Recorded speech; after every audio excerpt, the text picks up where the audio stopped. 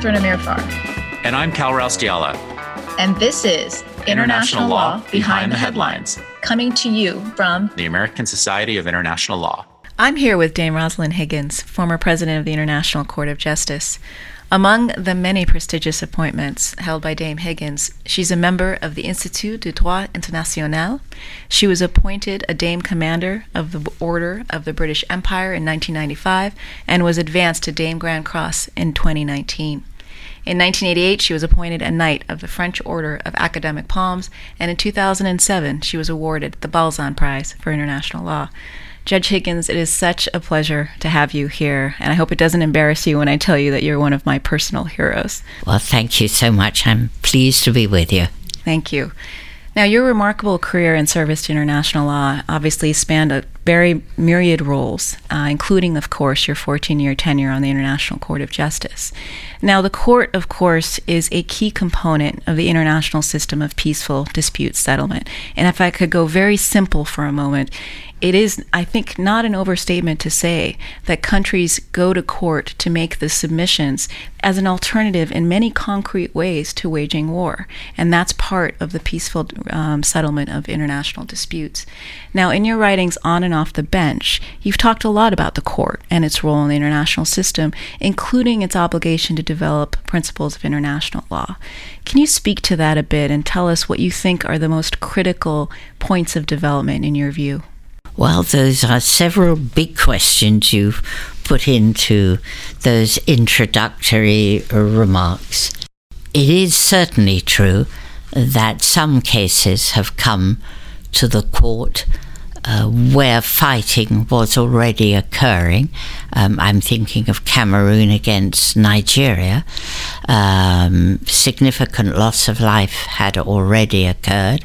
In Qatar against Bahrain, we were told that if we didn't get it right, by which each side meant their answer, there would be fighting, and the court has played a real role in finding answers that, one way or another, the parties have lived with, and there has not been, for example, renewed fighting or fighting in the case of Qatar Bahrain at all, in spite of the dire warnings. The court each time decided what it thought was correct on the basis of law.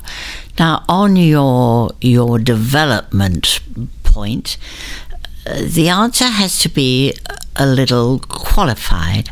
I think that the court is there to develop international law in the sense that first it should not turn away from cases because they are difficult.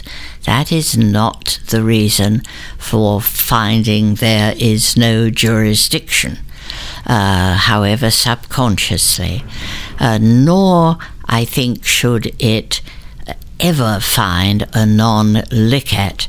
There were considerable arguments about that in the nuclear weapons case, and very explicitly Judge Verschetten and I took different views. He thought the law had not yet decided these nuclear issues. I thought there was enough international law to be able to apply to this different issue. If you're always waiting for an answer on the very specific issue, you'll never decide anything. The law is there to apply to new problems. That's what we have to do. On the other hand, I don't think that the court is there to be a type of academia. I don't think we should be answering questions that are not put to us. So although I have great admiration for certain judges who over the years have written lengthy opinions on the totality of a topic that interests them, often in the human rights field, I don't think that's what you do as a judge. I think it's what you do as an academic. As a judge, the court must, as judges, the court must decide the questions that are put to it. And that's a key distinction, I think, that you point out, the difference between the role of a judge and the role of an academic. And what in your mind is the downside of perhaps, as you put it, the more academic approach to decision making and going off on a very long discursive discussion of a particular area of law? What is the downside of judges doing that? That it takes away the focus of what has been rigorously decided. Of course, one can disagree with that, and you can explain the grounds on which you disagree with the named points in the dispositive. But that doesn't require you to write 80 pages on the topic as a whole, regardless of the issues that were put to the court. Understood. Obviously, you're off the court now, but what is, in your view, the key challenges for the court going forward? Well, I think they are, in a way, continuing challenges. The court always has to deal with the reality that its clients are states. I think we've made a lot of progress about that in the last 15, 20 years. There was a period where, in my view, the court was overly differential to states, by which I mean that virtually anything that was asked for, extensions of time limits, declining to agree to set periods for putting in pleadings or for pleading orally, were readily agreed. Now, the court has become much more rigorous and has taken aboard the point that the big deference to the court is to states is that states will only be before the court by consent, no matter how removed that consent may be from the time in issue. But beyond that, it's a court of law, and it's for the court to decide, and that is a constant challenge. I think the court has also to remember to keep updated its practice directions. They were introduced during my time at the court to deal with issues that were difficult to deal with by changes to the rules. Though again, in that period, we started looking at the rules seriatim. Before, when the court had very little work, it could afford blanket revisions every so many years. But practice directions allow you to see what issues are arising in practice and ways to resolve those problems. They've been very well received, but I have noted that they've hardly been used in recent years, and it's if you don't use it, lose it. No, absolutely. And what about it in your own home in terms of the conversation around Brexit? Do you think that reflects a larger theme, or is it really very, very focused on, obviously, the UK-EU relationship? It is a UK madness at the moment. My husband just logged into BBC News, and we've heard that the third attempt of Theresa May has gone down. We have become so divided within our country. There is the feeling that we could have been helped along a bit by a more flexible EU. We haven't been, but the UK has great problems at the moment, not only with decision making, but with the tone of political discourse, which has become so disagreeable. Well, you're not alone, I have to say. As you've probably observed that we're having a similar phenomenon here in the United States, and I think we will see where that takes us. But history, we have to remember, has a lot to tell us about where we've been. Of course, what I'd like to make clear is, and that perhaps is a difference from here in the US, the problems we're going through do not reflect adversely on the world of international law. There is, I think, the same courtesy and respect, not only in the courts, but in government as well, for that's right. For international law and international judgments. Happily, that's not changed. Indeed, that is very true. So let's switch gears a bit to something I know that is near and dear to your heart, which is the immunity of international organizations. And obviously, you have done most recently the Oppenheim's International Law, United Nations, the 2-volume, and what everyone, the accolades you've gotten for it is a very comprehensive treatment on the legal practice of the UN. So, we had the privilege yesterday during the Hudson Medal Award to sit with Justice Breyer and hear some of his reflections on the United States legal fabric and the interpretation and role that international law has to play there.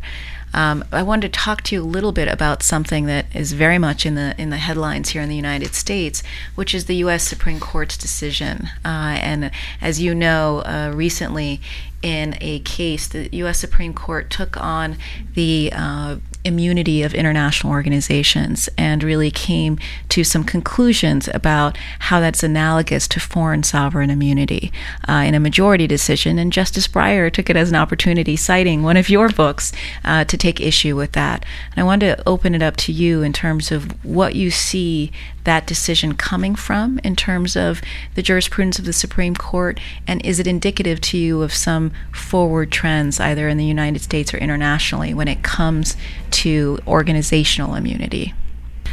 Well, Justice Breyer was kind enough to cite some observations I'd made on international organizations not being the same animals as states, but in fact a wealth of detail on this topic is to be found in the 2 volumes on United Nations law. There are about 60 pages on immunities of international organizations. I think the arguments in this case are very finely balanced. I can't help but note that Justice Breyer was alone in his dissent. He normally has 2 or 3 liberal colleagues with him, so he was following a separate path, which is not, of course, at all to say that it's wrong. There were several issues that came together in a most fascinating way. I'll start with the purely temporal issue, because here at the heart of the case was the question of whether the phrase in the U.S. International Organization Act, the same as, referring to the immunities which an international organization would have, were to be the same as those accorded to foreign states, whether that meant that phrase was as it would have been understood in 1945 when your act was drawn up, or today where things, of course, on the state immunity side have changed and the immunities are narrowed. Just as I was going to the court, I gave a lecture which was then published in the International Comparative Law Quarterly, I suppose about 1996, called Time and the Law. And it tried to identify clusters of questions in which the answer would be decide by reference to as it was, and decide by reference to the change that have occurred, and to try to identify those. When I was a student, we were all told the Palmer's case, you decide by reference to the law as it was at a certain time. But I think by now we know that is so full of holes. There are so many circumstances in which that simply is incorrect, and the trick is finding out when. The majority of the Supreme Court decided, using as its guide the interpretive principles for understanding words that are recognized both in, I think, the common law and in international treaty law, that you look first at the plain words. And for the court, the same as clearly meant that if it had changed for the one, it had to change for the other, so that it retained the same as. Now, my mentor and teacher, the late, great Myers McDougall, taught me at an early phase that words ain't what they seem. And even plain meaning, you won't know the plain meaning until you've looked at other things. To which, of course, the reply was always made, then the plain meaning has no meaning at all, because you're always looking at subsidiary methods. But I do rather incline to that point of view. For Justice Breyer, the temporal aspect was to be decided by reference, it's not correct to say not to plain meaning, but to rephrase it, the plain meaning of the words in the context of the temporal aspect could only be understood by realizing that states and international organizations are not the same. So for states, the reason for immunity is parem parem non habet imperium. No one state is superior in the law to another. Whereas for international organizations, the reason they have had through the years immunity was because of the functional necessity for that, in order to be able to carry out the functions that the states members who drew up their significant instruments desired they should do. So he urged that is what we should all focus on. And in his view, that it remained necessary today, even when an organization is engaged in some commercial or trading measures, for them to have absolute immunity. Otherwise they would be exposed to a barrage of lawsuits.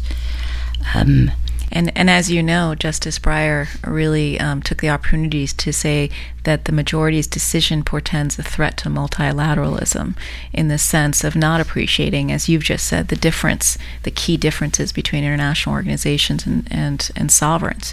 Do you agree with that?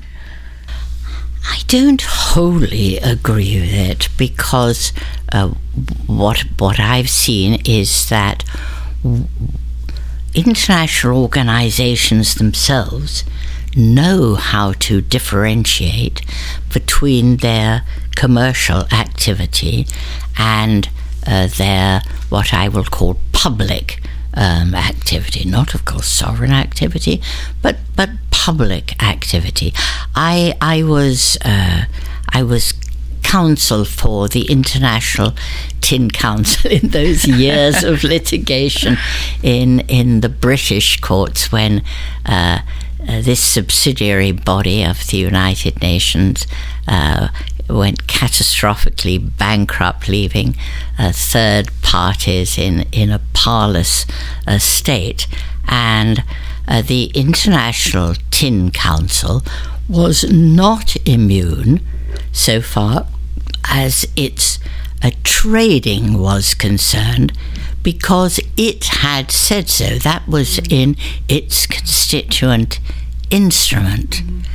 It was doing some other things besides stabilization, mostly, of tin prices. That one can readily see as a public function. It wasn't for its trading benefit.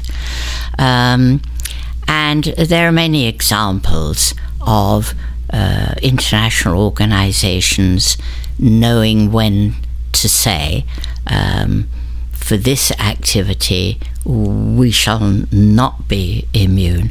Now, in the case of the IFC, what it was doing, supporting in funding private sector entities compared with the World Bank, which helps the public sector entities, one can see it looks a little more on the commercial side. It does not have that statement that for some of its activities it is not immune.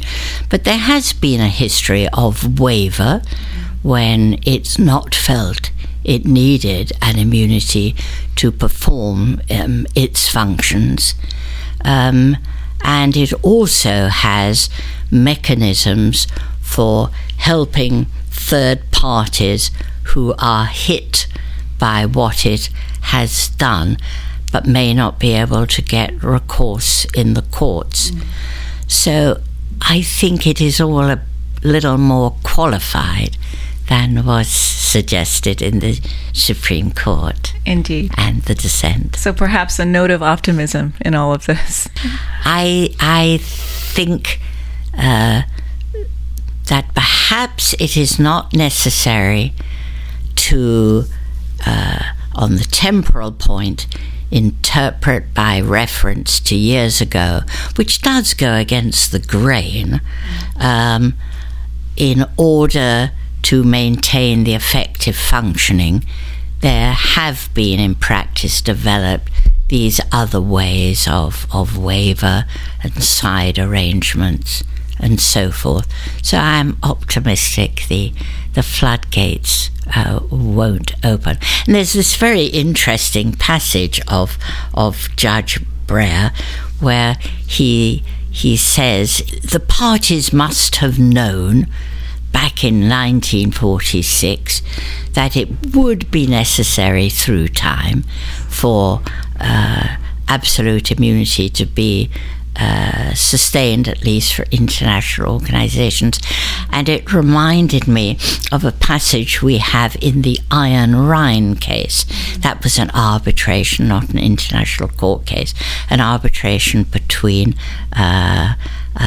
Germany and Holland, and I presided in that case. And it's fascinating to put those two passages side by side. We said back in whatever year the relevant instrument was, they must have foreseen there'd be changes through the years. That's right. And when the crunch came, it would have to be decided by reference to the developments that had occurred. So the echoes. Echoes, but in the opposite direction. Indeed. Well, thank you so much. As usual, a privilege and a pleasure. Is there anything else you'd want our listeners to hear? No, but do all try and follow what the American Society is doing and become members if you can, because there's something there for everyone, whatever their level of knowledge and interest in international law. Thank you so much.